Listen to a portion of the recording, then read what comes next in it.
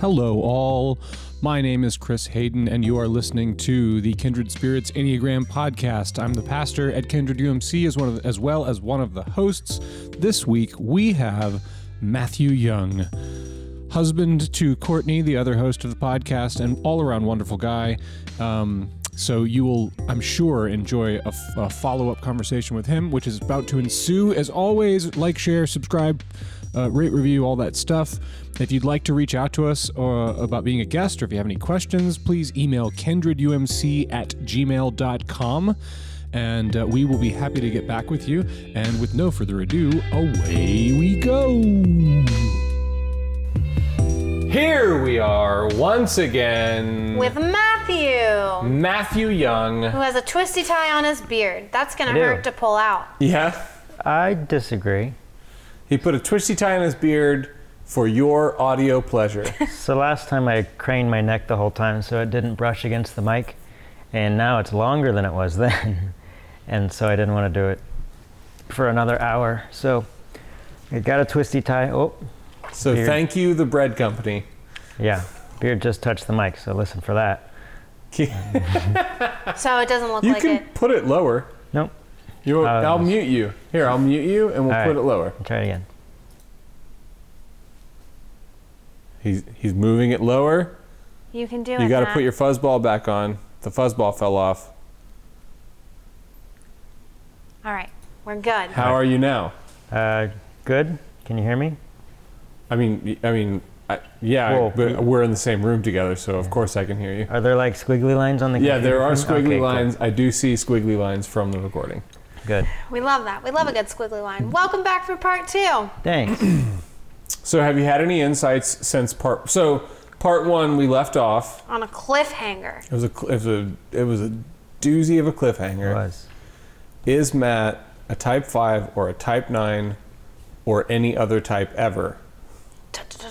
I think it would be interesting for you to talk about if you're a 9, if you're a 5, what the journey of figuring it out has looked like. Can we commit a fatal sin before we do it? Can we make predictions? I feel like you already know. We already know. Do you? Okay, Chris. Go. I don't.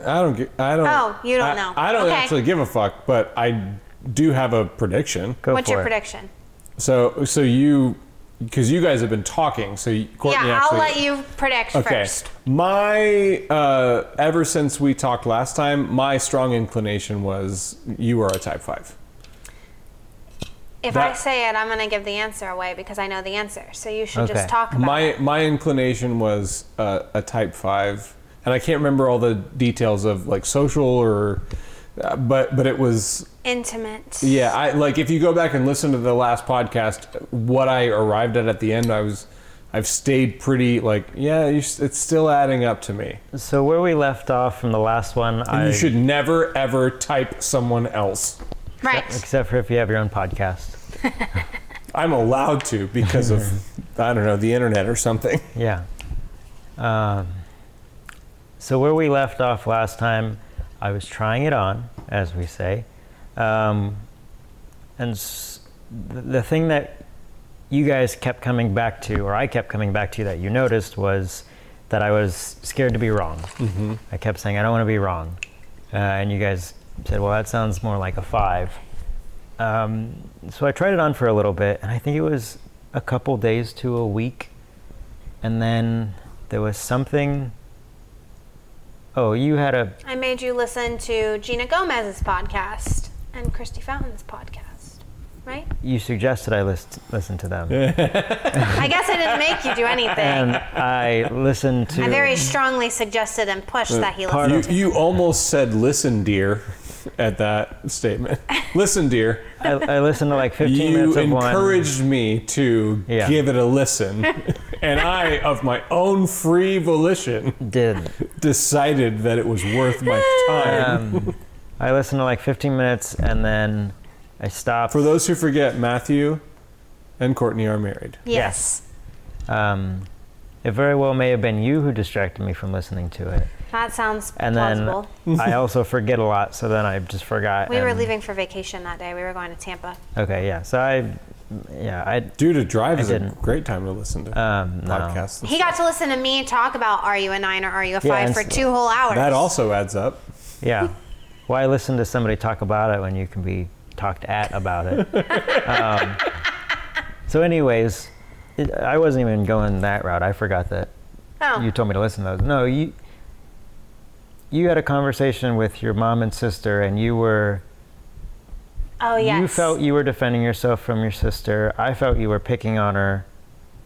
And I got mad at you. That's yeah, right. we got in like a little fight over it. And because... all of that... Listen, whoa. Why did we get in a fight over it? If I have to edit any of this out, I swear to God, I'm going to be mad at both of you. No, he won't. This is fine. Why did we get in a fight over it? Because I wasn't a part of the conversation? No, I we don't got in a fight over it because... Hold on. I don't even know what... I love because I wasn't part of the conversation.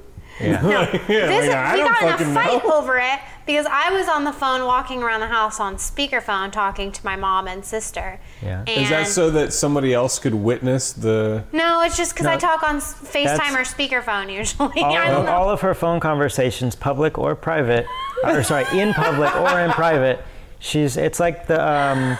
You learned that from reality shows. Kristen you literally... learned it from like the Housewives of whatever. Kristen called me today and I was at the gym, and instead of going to get my phone, I answered it from my watch, and I'm like doing high knees and I'm yelling at her over speakerphone. Well, other people are... Kristen! Can you hear me? You Literally. are a terrible person. Like, you know the commercial, I think it's like Progressive or something, where it's like, don't be like your parents or whatever, and it's the group walking through the store, and the lady's like on her speakerphone, and it's like, don't be like your I don't do parents. it in stores. Yes, you do. No, Oh, you yeah, do it I in do. the gym. Yeah, in close Yeah, because proximity. the gym is so different from... It was on my And watch. apparently you also Yeah. do it in stores. Anyway, this is not what we were talking about. What we were Reject talking the about call. was I was She'll talking be there to my later. mom and sister. Hold the phone to your head. How hard is it? I think it actually was on FaceTime. I don't think it was just a phone call. I Okay. think we were on FaceTime. On the same. Matt felt like I was picking on my sister. Our family dynamic is to mess with each other. The reason the fight started was because you were... The fight between you and Matt. The fight between Matt Not and you I. and your sister. No, we weren't fighting. That was the other part of it. But anyway, We'll see. the reason that happened was because you were gesturing at me and snapping at me from the kitchen, Yeah, trying to stop tell me to picking on stop.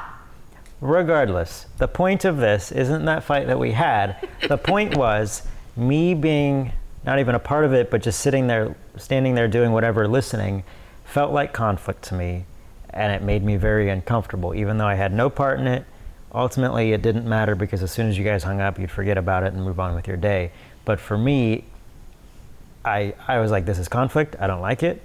I'm not even a part of it, but I am a part of it. So after that, after we reconciled, then we talked about like, why did that make me so uncomfortable? And that was kind of the end for a while of me thinking I was a 5. We both walked away saying like, nah, you're a 9.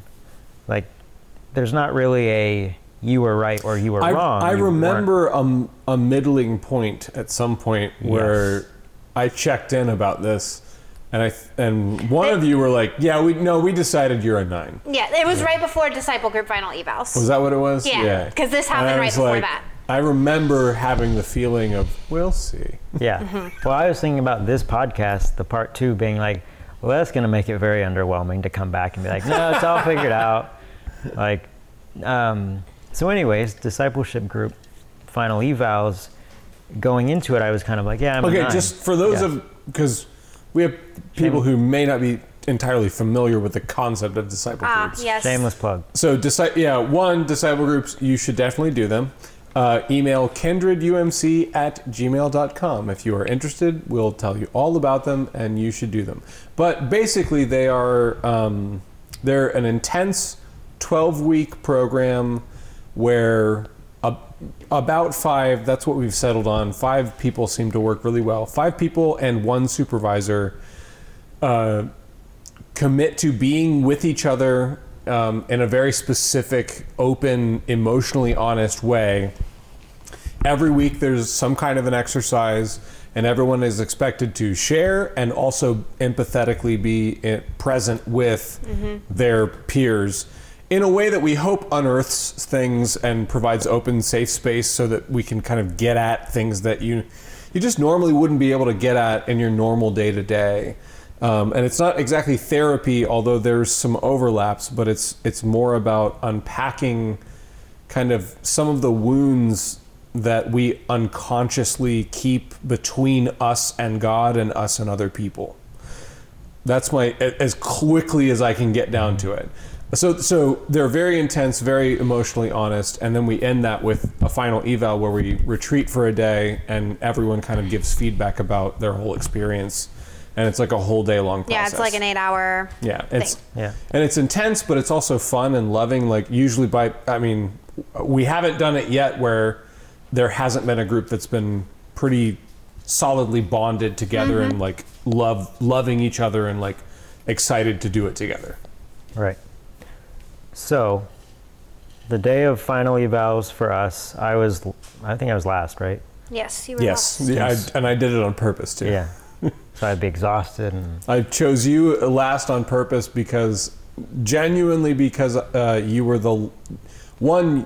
the outlier in that group because the group had been through a unit together before you. Right. And then two, also because of your natural giftedness at it makes sense to me that you are vacillating between 9 and 5. Because 9 you have a natural kind of like, when you start talking, people in the room go, oh, what was I so upset about? Fair. That's a trait of 9s. That is why I put you last, because you do that. Because there's always the potential that somebody could bring up some shit that could be problematic. Fair. Well, so I don't even remember what it was. And I don't even think that's relevant. But in my final eval and kind of unpacking some of my stuff, it once again kept coming up of like, I don't want to be wrong. Can't be wrong. It wasn't the conflict. It was, am I wrong? And it was sort of at that point that I reevaluated and was like, well, let me try on being a 5 again. And just since then, I mean, you can speak to any instances you remember, but like since then, I've kind of just sat in what it's like to be a 5. And at this moment, because we haven't, I think we've been using a lot of numbers and we haven't talked about. So 9 is the peacemaker, 5 is the investigator. Yes.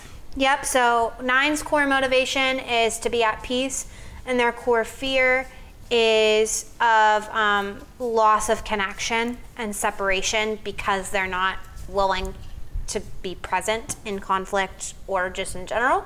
5 is core motivation of being competent and knowing the why behind everything, and their fear is of being incapable or incompetent. So you were saying as it stands right now? I believe that I am a 5. I'm comfortable in sort of landing there until something otherwise suggests, and it's not that I'm changing, but sort of that like learning more about myself and trying on different hats and seeing which one fits better. Along that process, Courtney and I talked a lot about not as much the wing, but the intimate or sexual subtype of a 5 being, and correct me if I'm wrong with any of this, being a countertype and looking more like the personality of a 9. Yeah, intimate 5 is a countertype. So for those of you who aren't familiar with Enneagram language, what Matt's referring to is our instinctual variance. So everyone has 3 relationships in their life. Here we refer to them as your relationship with yourself, your relationship with your tribe, like your social network, or your relationship with your partner or closest friends. So every number it also has as another factor these 3 kind of tendencies. Yes, and this is where personality does come into play, and is also often a lot of the reason that people mistype.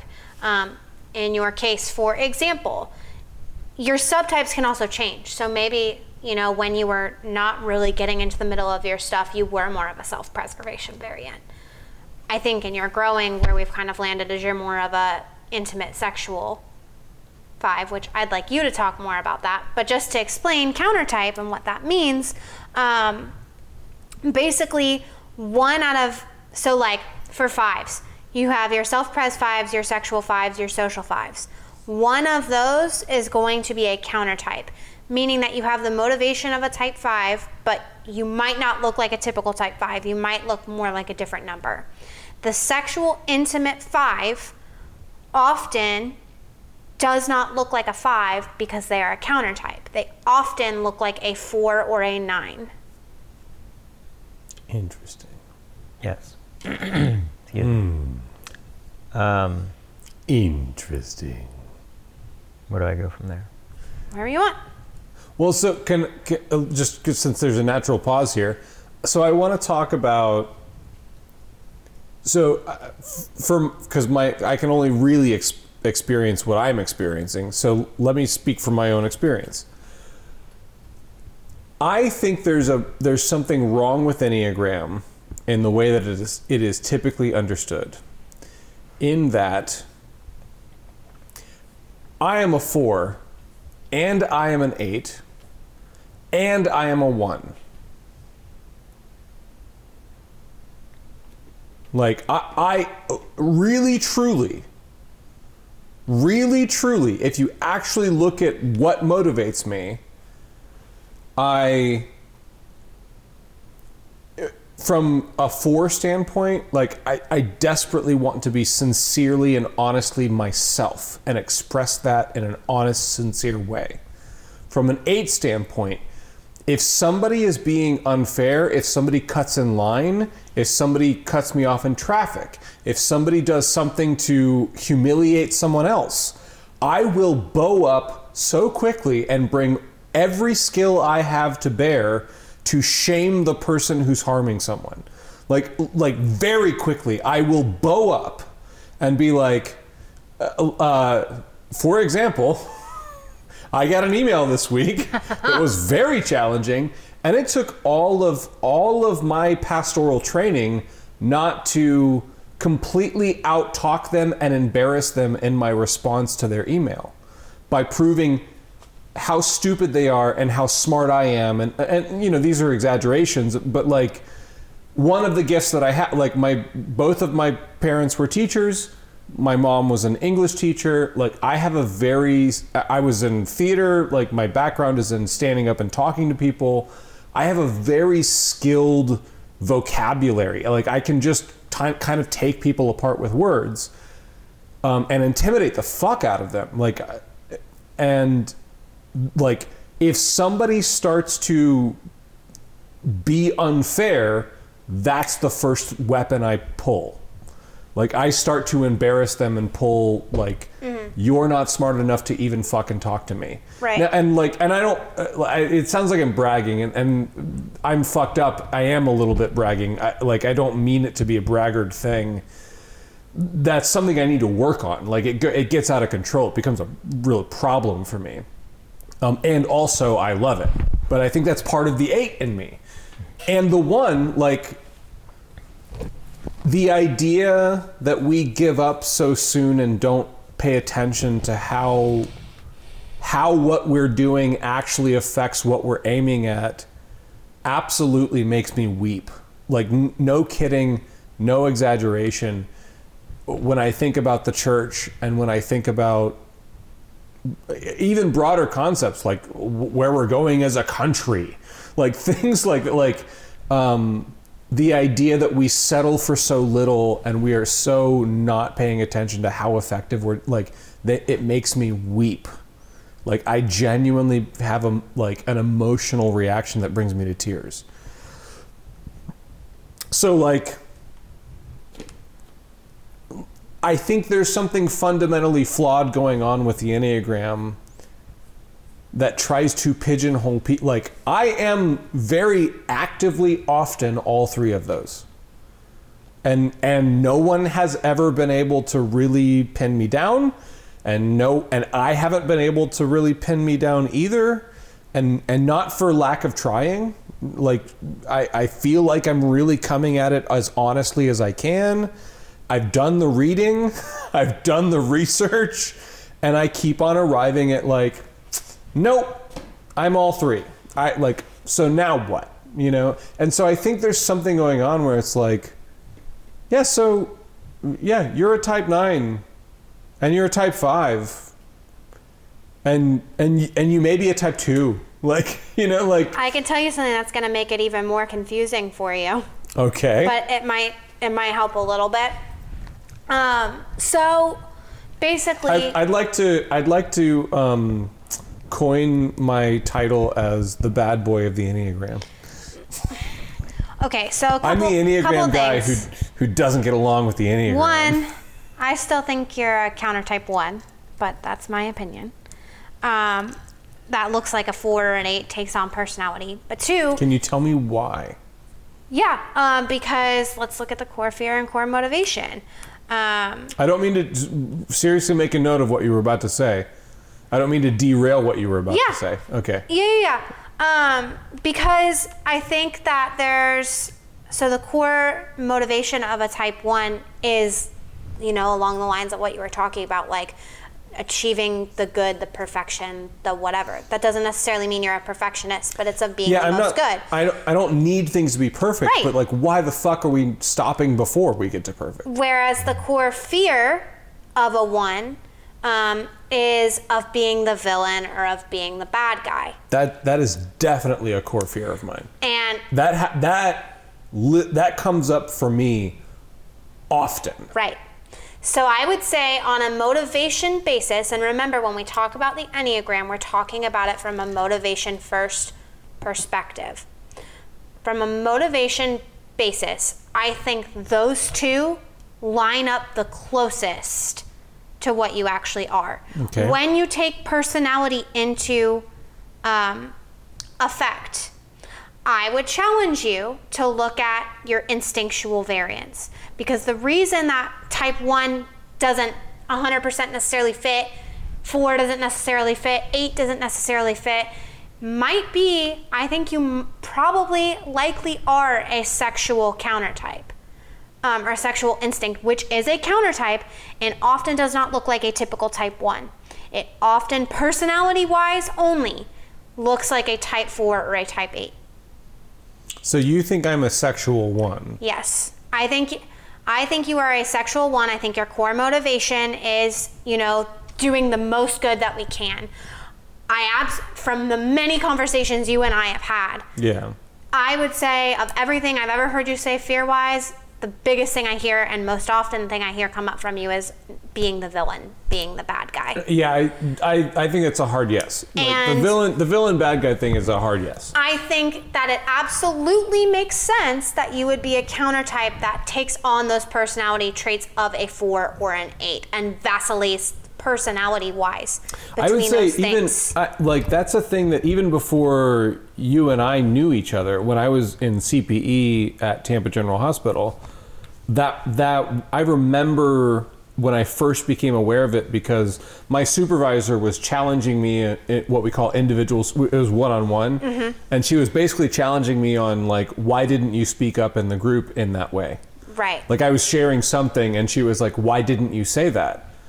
And like that was the first time that I ever think I gave words to, because I don't want to be the bad guy. Yeah, and I think, you know, the thing that makes sexual ones a little different compared to like your typical one, and I'm going to come back to you because you tie into this too. You being Matt, because nobody can see where you're pointing. The thing that makes sexual ones different is that rather than their inner critic being as focused inward and on reforming themselves, it's more focused on outward. I definitely have that. Reforming others, making people better. And I'm not using the word reforming in a negative way. I'm using it in this desire that can we please just, like your desires with the church, can we please just be better? Like, why are we still preaching? Right. Why are we still doing it this way? Right. And you have... We could do better. Like, even, we just had what's called annual conference. Mm-hmm. And we had to do it online because we're still not quite out of COVID. But they have little worship moments in between, and like, the worship moments were all except for one song old hymns. Yep. And it was like, This isn't working. hey, I'm all for having like 1 or 2 hymns. Why are they But all? if you have 6 opportunities for music, why the fuck? Right. Like, what are we doing here? Like, why are we? And it's because we're placating the old people who, for the most part, are financially responsible, but in placating the old people and not attracting young people. Not that new music's going to attract them. It's more like this is indicative of a symptom. Like, not that if we had new music, all of a sudden the young people are going to come. Like, it's not Sister Act. It's not going to work that way, you know. But it is this indicative thing of like all the things we do are like I can feel it. Like, what are we doing here? We are not actually trying to achieve the goals that we set out for ourselves. Yeah, and the other reason that I would say you're a 1, like, and again, I'm not typing you. This is your journey. Yeah, I'm open. The reason that I would This say is that, helpful. try this on, see if it fits. I've noticed that you have a very strong inner critic, and again, I don't think it's inward focus so much as it is outward focus. Like, how do we be better? How do we? I definitely feel that. 1s are the only number on the Enneagram that have that. Like an outer critic. Yeah, and it's called the inner critic. Again, yours as a countertype, yours is more focused on outward reform rather than inward reform. And that's why, you know, you identify and embody a lot of the personality traits of 4. I'm so CPE, which is a very inner focused critical experience. Everyone who goes through CPE hates it. I was like one of the only people who was like, I dig this. And that would make sense if you have an inner critic, and CPE is literally teaching you to use that in a way that's productive and helpful. Yeah, it's like voices from the outside are actually coming inside to try and make you aware of things that you're not aware of. And that's what makes everyone else who does it wildly uncomfortable. Yes. And I was like, I dig it. Type 1s are the only number on the Enneagram's wheelhouse that have that inner voice. Okay, so now I'm a type 1. I would say so. And I would say that the reason it gets confusing for you, similarly to why it got confusing for Matt, is because you're a counter type. I think, you know, because we kind of just took a guess at your instinct, but also those change. So maybe there was a point in your life where you were a self-preservation variant. I'm almost 99% positive that before you started really doing Matt, that before you started doing a lot of inner work on yourself, that you were a self-preservation variant. Mm-hmm. And that can often cause you to, that for 5s, that often just leads to more privacy, more, but I'll let, we've talked a lot. I'd like to pose that as a question. Yeah, let's go back to that, your journey from, if you agree with it, from self-pres to more sexual. Sexual. I would almost say First of all, do you agree with that? Do you identify with it? I would almost say it's the opposite, to where I feel like I'm heading in a more self-pres direction intentionally, because I'm embracing the 5's need for a personal time. Not saying like I'm trying to be a 5 so I'm doing these things, but saying, all right, well, 5's... Can I ask a follow-up question? Yes. Is that, so something about type 5s is Hold on, before you ask the question, just let me say, I've noticed that in you. Mm-hmm. Like I have observed you, because you've been in 2 discipleship groups now with us. Well, mm-hmm.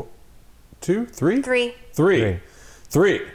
And I've noticed you being intentional about, no, I'm going to speak for myself. No, mm-hmm. I'm and it seemed like it was not necessarily difficult for you. That's not the right word, but like it felt like it wasn't something that was coming naturally to you, but it was something that you were being like, this is important that I do this, so let me do this. Yeah. So I think I've noticed that in you several times. Sort of taking up my own flag to say, all right, I need to do this for myself. Same with, sometimes we'll go downtown and we'll like come here and pregame, and I'll say, all right, I'll meet you guys at Chris's, I'll pregame, and then I'm going home. And then I'm out.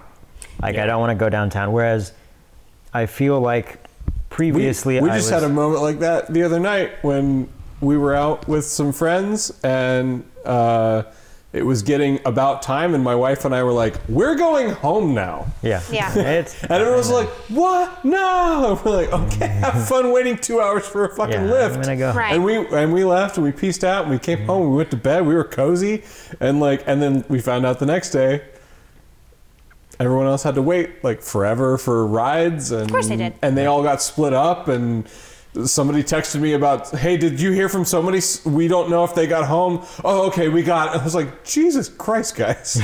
So like, the question that I wanted to ask you was, because like, yes, I have also noticed you becoming more like comfortable in speaking for yourself. You were talking about, my first question is a clarifying question. You were talking about your time, right? Like you're trying, okay. Yep. Would you say that is you actively like switching from leaning and like having your most sacred relationships be your intimate connections and that shifting?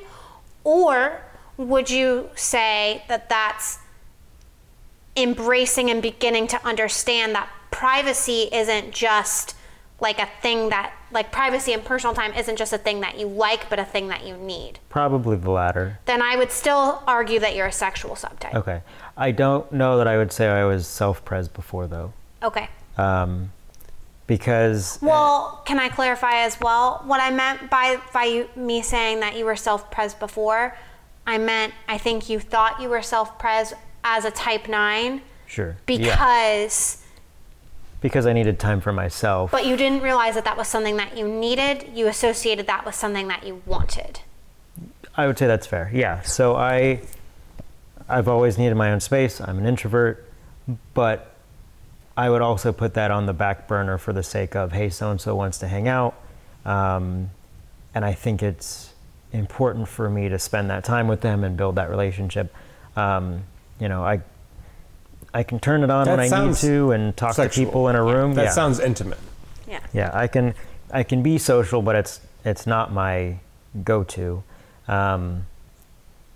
But yeah, those one-on-one relationships, if somebody wants to hang out with me, even when I think about like, because we have like at least monthly gatherings where we have a bunch of people together, right? And even as I'm remembering your interactions there, you seem to like pair off. Yeah, Yes. for sure.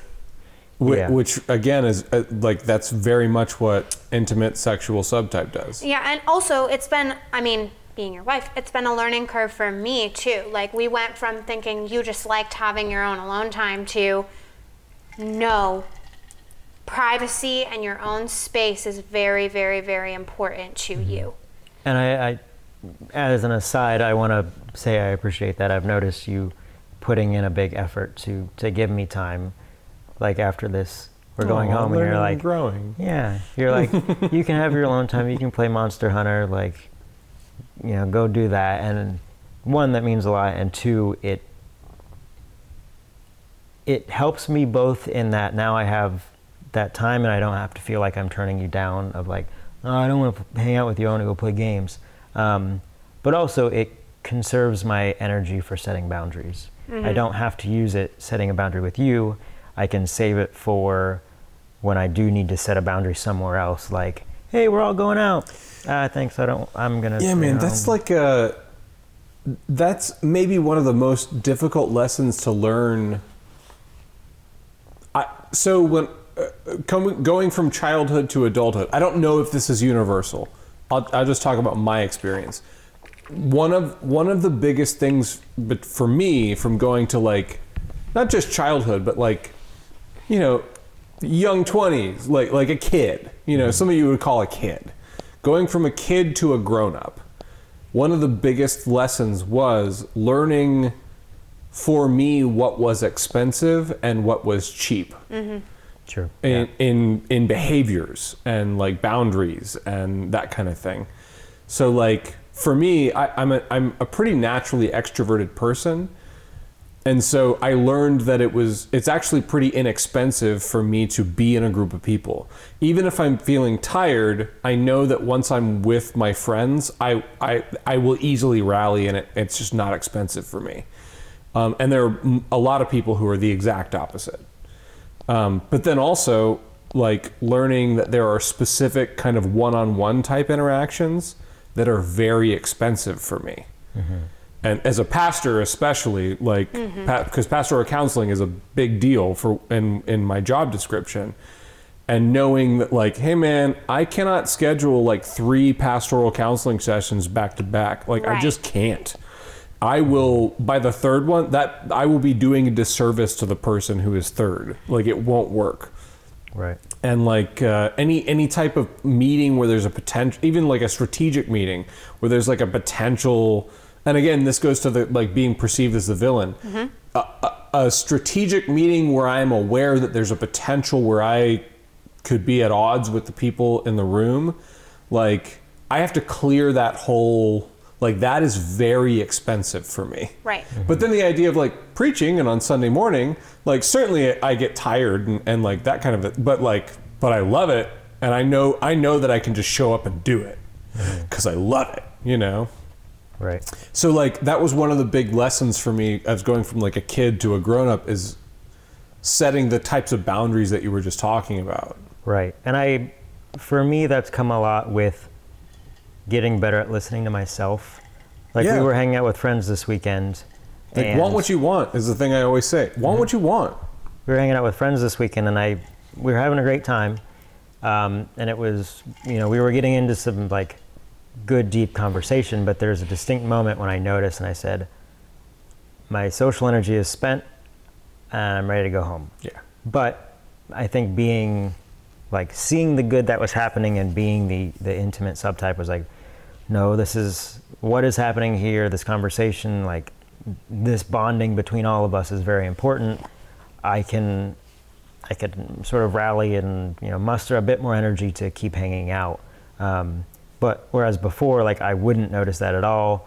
I would get quiet and like pull out my phone or become more reserved or a little bit more irritated. But in that I could say, all right, my social energy spent. I need to be a little more aware of myself so that I don't become snippy or just pull back. Francisca and I, my wife Francisca and I check in with each other a lot on like, because I occasionally I will feel that happen, and I'll literally check in with her and we say like, hey, I could go home right now, but if you're having a good time and you tell me, I can rally. Yeah. Like, do you need me to rally, or are you like, nah, I could go home now too. Like, or even if you aren't like, I want to go home now, if you're just in the place of like, yeah, it's not worth it to like tell you to rally. Like we had these little cues, even sometimes when we're not out, when we're talking about like whether or not we want to go dancing or something. And like she'll get home from work and I'm working from home these days. So like she'll get home from work and I'm kind of feeling lazy and we talked about going out dancing and I'll be like, hey, do you still want to go out dancing? 'Cause I can go, but I need you to lead it. Sure. Like I need you, if you are like, yeah, we're going out dancing, then I can rally and get behind you. But if you're also like, oh, I don't know, then like we're staying home tonight. Yeah. Like, we're going to watch, I don't know, MasterChef or something. Yeah. I think through the work that we've done here, through discipleship groups, through just Monday nights, through just conversations between you, Chris, and myself, and then Courtney and I, just about boundary setting and stuff like that. All of that has helped me grow in that sense of, yes, I don't like conflict. I think it roots in, I don't want to be wrong or perceived as wrong. And to me, being rejected feels wrong. And so like setting that boundary becomes hard when people like, oh no, come hang out or oh, do this. And so, realizing both what I need and also I have the capacity to say no. And if there is any peer pressure, like, so be it. I think this is shifting subjects a little bit, but I think another big key component that in our conversations kind of made the shift for you from 9 to 5 was the idea of what can I do? Sorry. You don't like conflict, and I'm saying this as a statement, but I'm posing it as a launching point for you to talk off of. You don't like conflict, Right. but you will absolutely enter into conflict. I don't know if the sound came through, but when you just banged your... I This? could hear your knuckles from over here. They're getting stronger. I don't know Your if knuckles it or came nails? through the... Yeah. My knuckles. Like- Everybody now. You at home, the listener. It sounded like wood. Yeah. Yours do too. Well, You did MMA. fighters. Yeah. We're both fighters. You don't Not a fighter. like conflict, but you will enter into conflict if you think you can come out of that conflict getting your point across, being right, not looking like the idiot. Yeah. Yeah, if I think factually I can back myself up and I can, like, I can't fake it till I make it in an argument. I don't think that quickly. I don't remember that well to like you remember really well, and you can fake it till you make it. You're right, I absolutely can. If I can fake it till I make it, but I do not remember that Yeah. well. No, I That's why you can't, both need Courtney. I can't do either. So if like I'm not going to start an argument if I don't think that I'm either right or like have enough backing me up to like we're in a gray area and I can keep from being wrong. But most of the time, it's not that case, and I will avoid conflict because there's likely something I'm missing or forgetting that will get brought up and like sweep the legs out from under me or my argument, and It's not that you don't like the conflict so much. I don't like the conflict. Well, I but think that's not that's- what you're scared of. I Yeah. think that's very interesting because. So I'm just comparing I'm listening to what you're saying and I'm kind of comparing my own experiences of that. I actually have a bad memory. Like I just have always had a bad memory. I'm good at remembering very hyper specific things. Like if I see numbers, I remember numbers really well. Okay. And I remember feelings and essences of things really well. But if you ask me to recall what somebody said or the details of the topic or anything, like I'm out. I got nothing. Like I will often watch a TV show and it'll be like, did we watch this episode? And be like, I have no idea. If I read the description, I'll be like, I have no idea until I see the scene and I go like, I've seen this. I know this. Yeah. This is very familiar to me. I've seen Yep. this. But still, I won't be able to really tell you what the plot line was. But if I pick up the next episode, I will understand the plot line because it is in there somewhere. Sure. You know? So anyway, all that to say, I think I adapted a mechanism inside of me that goes the opposite direction of you. Where I enter into, especially where I'm in disagreement, I enter into conversations very okay with, maybe I'm wrong. Prove to me I'm wrong. Tell me I'm wrong. I'll change my mind. I'll change my mind right now. But you got to prove to me that I'm wrong. You know, prove your point to me. And of course, I don't think anybody else works that way. Like nobody I think works that has way. something to do with that critic we were talking about Yeah. earlier. And it often causes like conflicts, and I find myself in similar places where you were talking about like you will enter into it if you're sure that you're right. I often find that I'm sure that I'm right, but I think what people are very uncomfortable with, I guess, with me is that I'm also as sure as I am that I'm right. It's because I've walked around with this like, prove to me that I'm wrong. I've looked up whether or not I'm wrong. Like I've wondered whether or not I'm wrong. I'm trying to find out whether or not I'm wrong. I want to be. There's several topics where I want to be wrong about that. I would love to find so prove it to me. And then we get into these. Me and other people get into these arguments where I'm going like, that's you. What you're saying is objectively wrong because of this and this and this. And they're going, and I don't think they have the ability to say is like, hey man, I'm not really equipped to be in this conversation. Like if we really want to have this conversation, I need to go do some research. Like you've obviously been reading about this and I don't necessarily agree with you, but I'm not convinced you're right either. Like, Right, sure. And they're not saying that. What they're saying is, no, like they're like kind of like because we're just kind of a polarized culture right now, and we like are at odds with each other right now. So again, like I think that's part of me that I'm going like that's where I find myself as an 8. See, I'm like, I want to challenge people into tell me, like, if you can't tell me that I'm wrong and like demonstrate that I'm wrong, but I can demonstrate that I'm right, why aren't you changing your mind?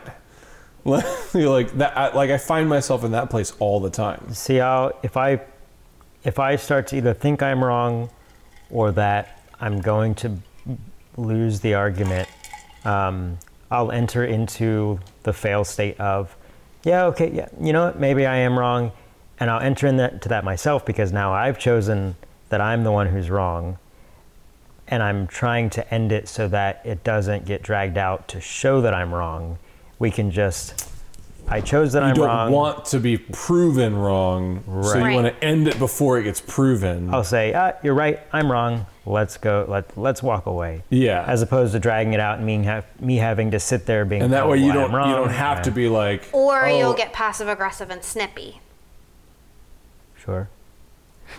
Speaking of snippy. No, I'm not. I wasn't trying to call you out. I've just seen situations where you like get frustrated and. Yeah, I feel like that's before. That only happens before we're actually in an argument. This is like we're in the middle of an argument, and when I realize this isn't going my way, I'm going to be wrong. I'll enter my fail state of. You're not passive aggressive in the actual physical argument at all. That'll get us into the argument. How do you feel about apologizing? That's part of my fail state. Like I'll apologize and that's part of my exit strategy of. How do you feel about it?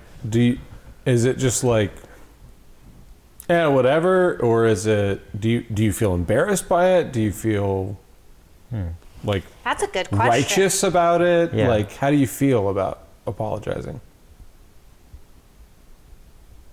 I feel that it holds weight, and when I apologize, I don't even know if this is going to make sense. I'm working it out as I say it. Mm-hmm.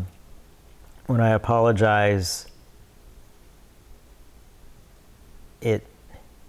because I think it holds weight, I also think I should be respected in that I'm giving up and backing away. It's sort of with what I was saying, I don't want to then continue to be told why I'm wrong, or like, when I apologize. When you apologize, do you genuinely think you're wrong, or is it a strategy to end the engagement?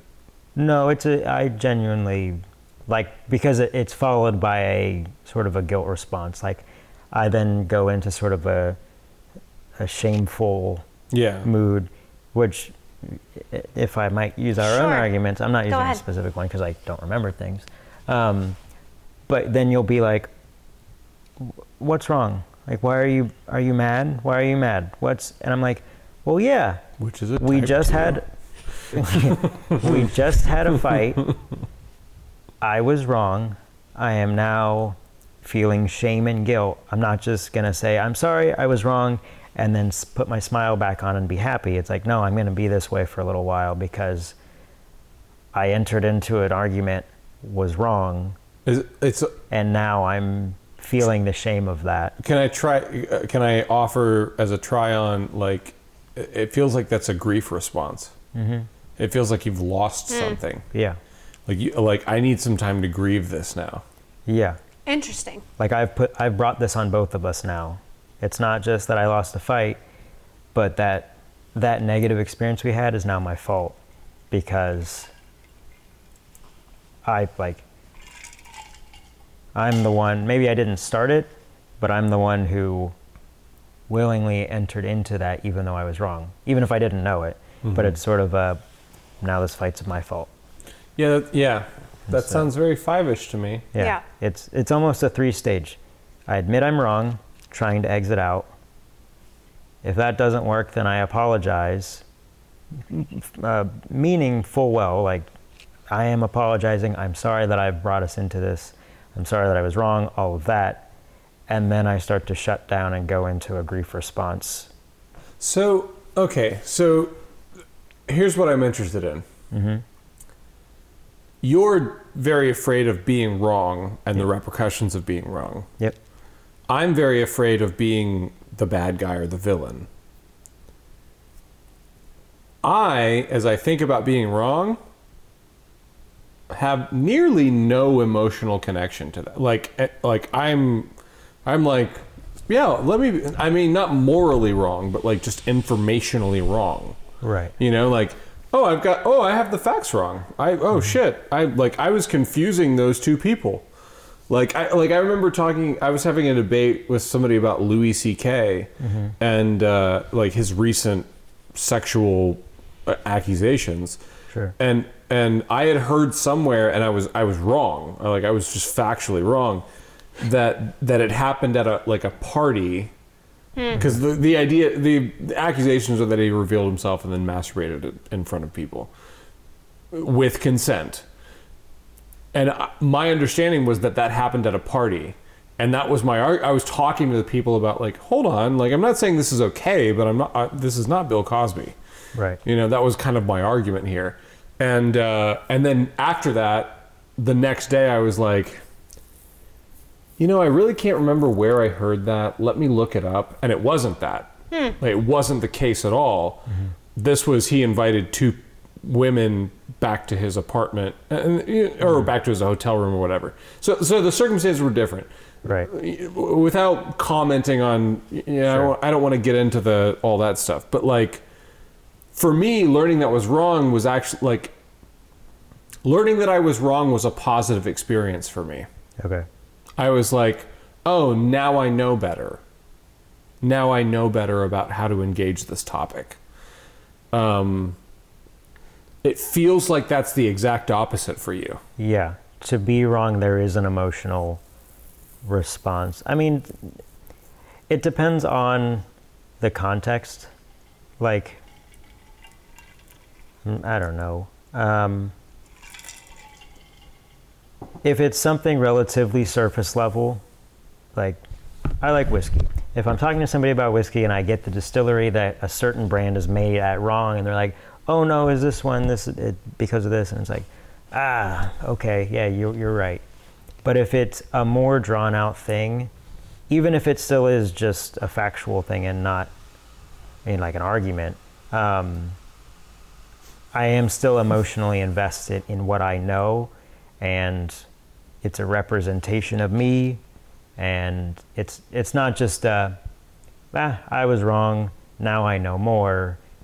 It's like, it's all tied into an emotional response of who I am, and like, it sounds like shame is the overwhelming. Yeah, there's still shame in being wrong in that. That sounds like I had mentioned earlier that a sexual 5, often personality, and I'm working through this as I say it. I'm saying it as a statement. I mean it as a question, but often looks like a 4 or a 5, or a 4 or a 9. And what you just said kind of reminds me a lot of 4. Like, me being wrong isn't just like me being factually wrong. Like, it's a part of, like, what I know is a part of who I am. Like, it means something to me. It has meaning. It makes me special. Like, right. Because even if I'm driving, and this is going to bring into my drive here, I see you making faces. I'm not commenting on your driving. If I'm driving and I see somebody do something dumb, I generally have space for it, so long as it's kind of in a gray area of like I can't believe you did that, but also, like, I've done stuff. Like, not me. I'm not going to be mad at you because I've likely done something similar or the same. On my way here, somebody cut across 4 lanes of traffic without the time to do it before I was going to hit them. Cut across 4 lanes so that they could get into a left turn lane going the wrong way. Like, they went in the wrong side of a left turn lane so that they get out, and then left themselves hanging out into my lane. And like, that was, you're wrong on a variety of levels. This is just selfish bullshit. Right. I can objectively be mad at you. But if it's a subjective, like I've never done anything that egregious while driving, but if it's a, well, it's the difference between you and me driving. Right, you'll get mad at something you just did 100 feet ago. Yeah, but my version of getting mad is like I yell and then I'm not mad about it anymore. Oh, mine is too. Well, so I want to, because we're getting a little too far away from the thing I wanted to follow up with. So we talked about how I feel about being wrong, how you feel about being wrong. I'm wondering, do you have any emotional attachment at all to the idea of being the bad guy or the villain? Because it's kind of like the inverse of us. Yeah.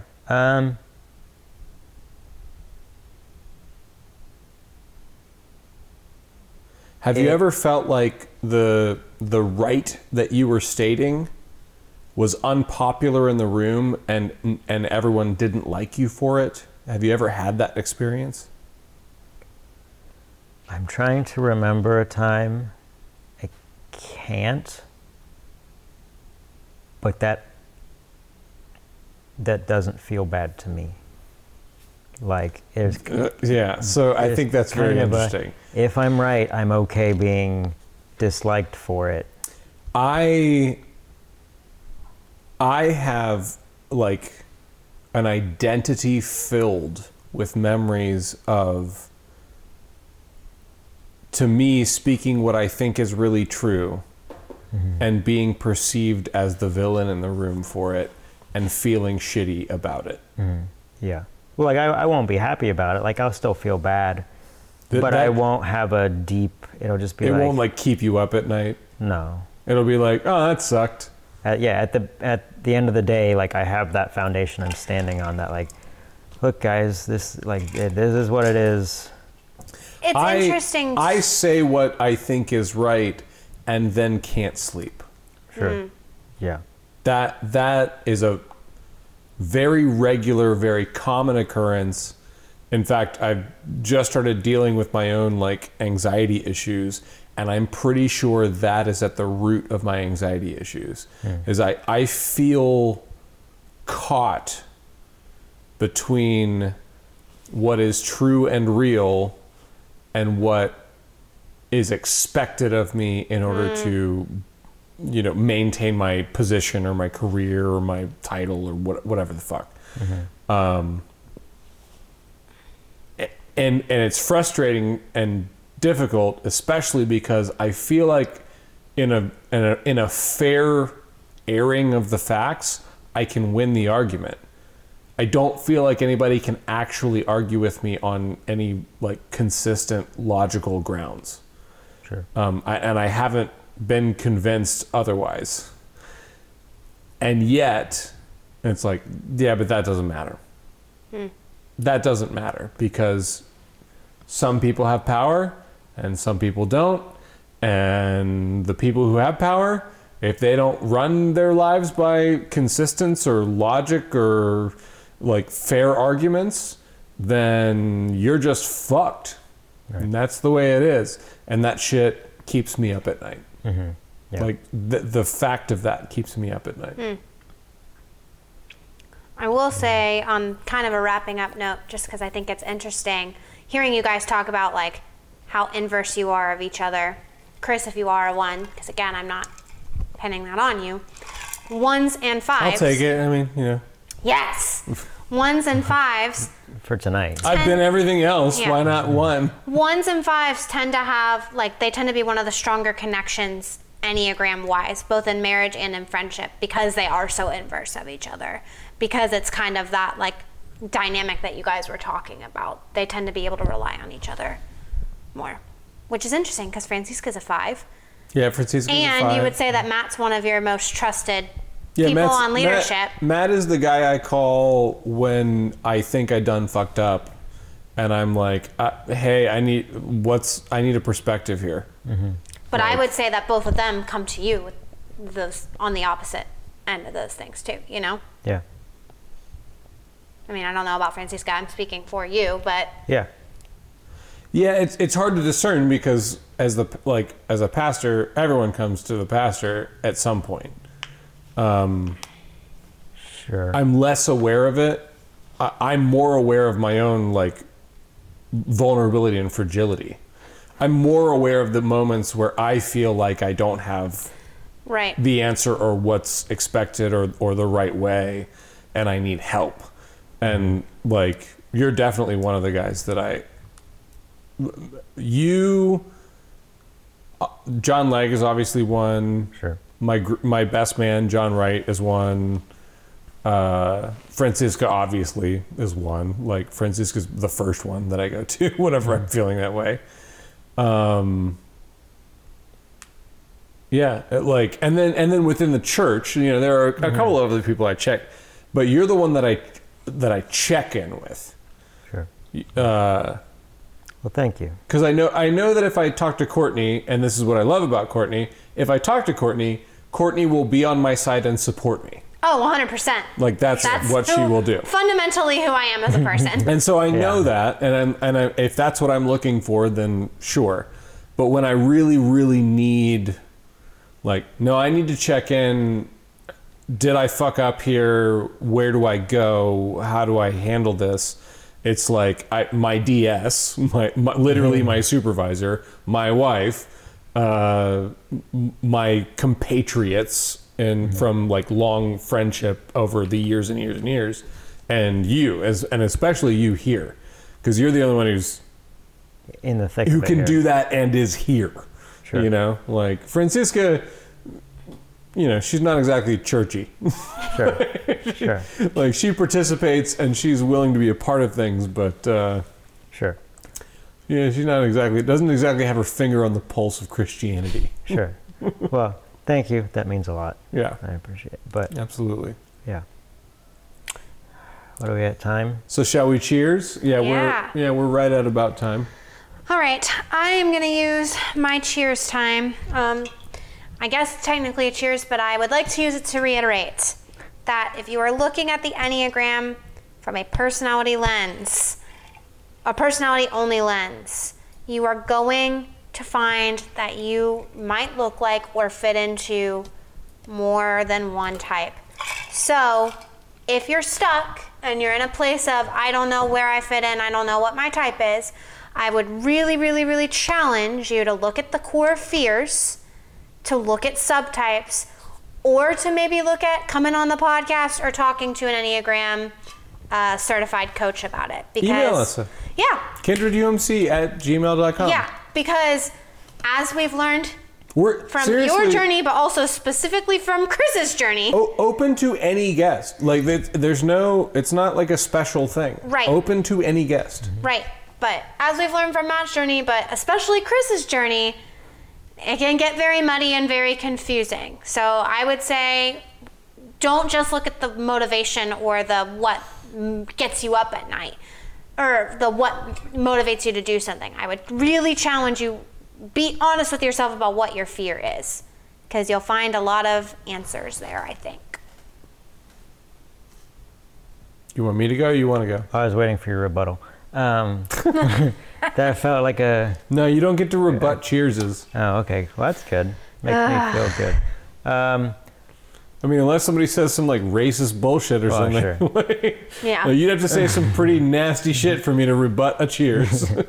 I would say, just as part of my own journey, listen to yourself and be aware of where you are so that you can then decide where you need to make space for yourself. And know that unless you have a tendency to make too much space for yourself, if you're somebody like me, make all the space for yourself you need, because you're likely still underdoing it. Like most people aren't selfish. Make space for yourself. Yeah. If you are selfish, make space for other people. Make space for other people. You know who you are. I am going to say cheers to rock and roll guitar and Rick Springfield and Jesse's Girl. I had so much fun playing guitar this week. Like actual distorted rock and roll guitar with a full drum set, which is a cheeky way of saying my cheers to want what you want, like what you like, enjoy what you enjoy, and like be to thine own self be true is really what I'm saying, I guess. Yeah. Like really, really, truly like what you like. Cheers. Cheers. Sounds great. I'm cheersing with my knuckles. Oh my Oh, god. gross. Good night, everybody.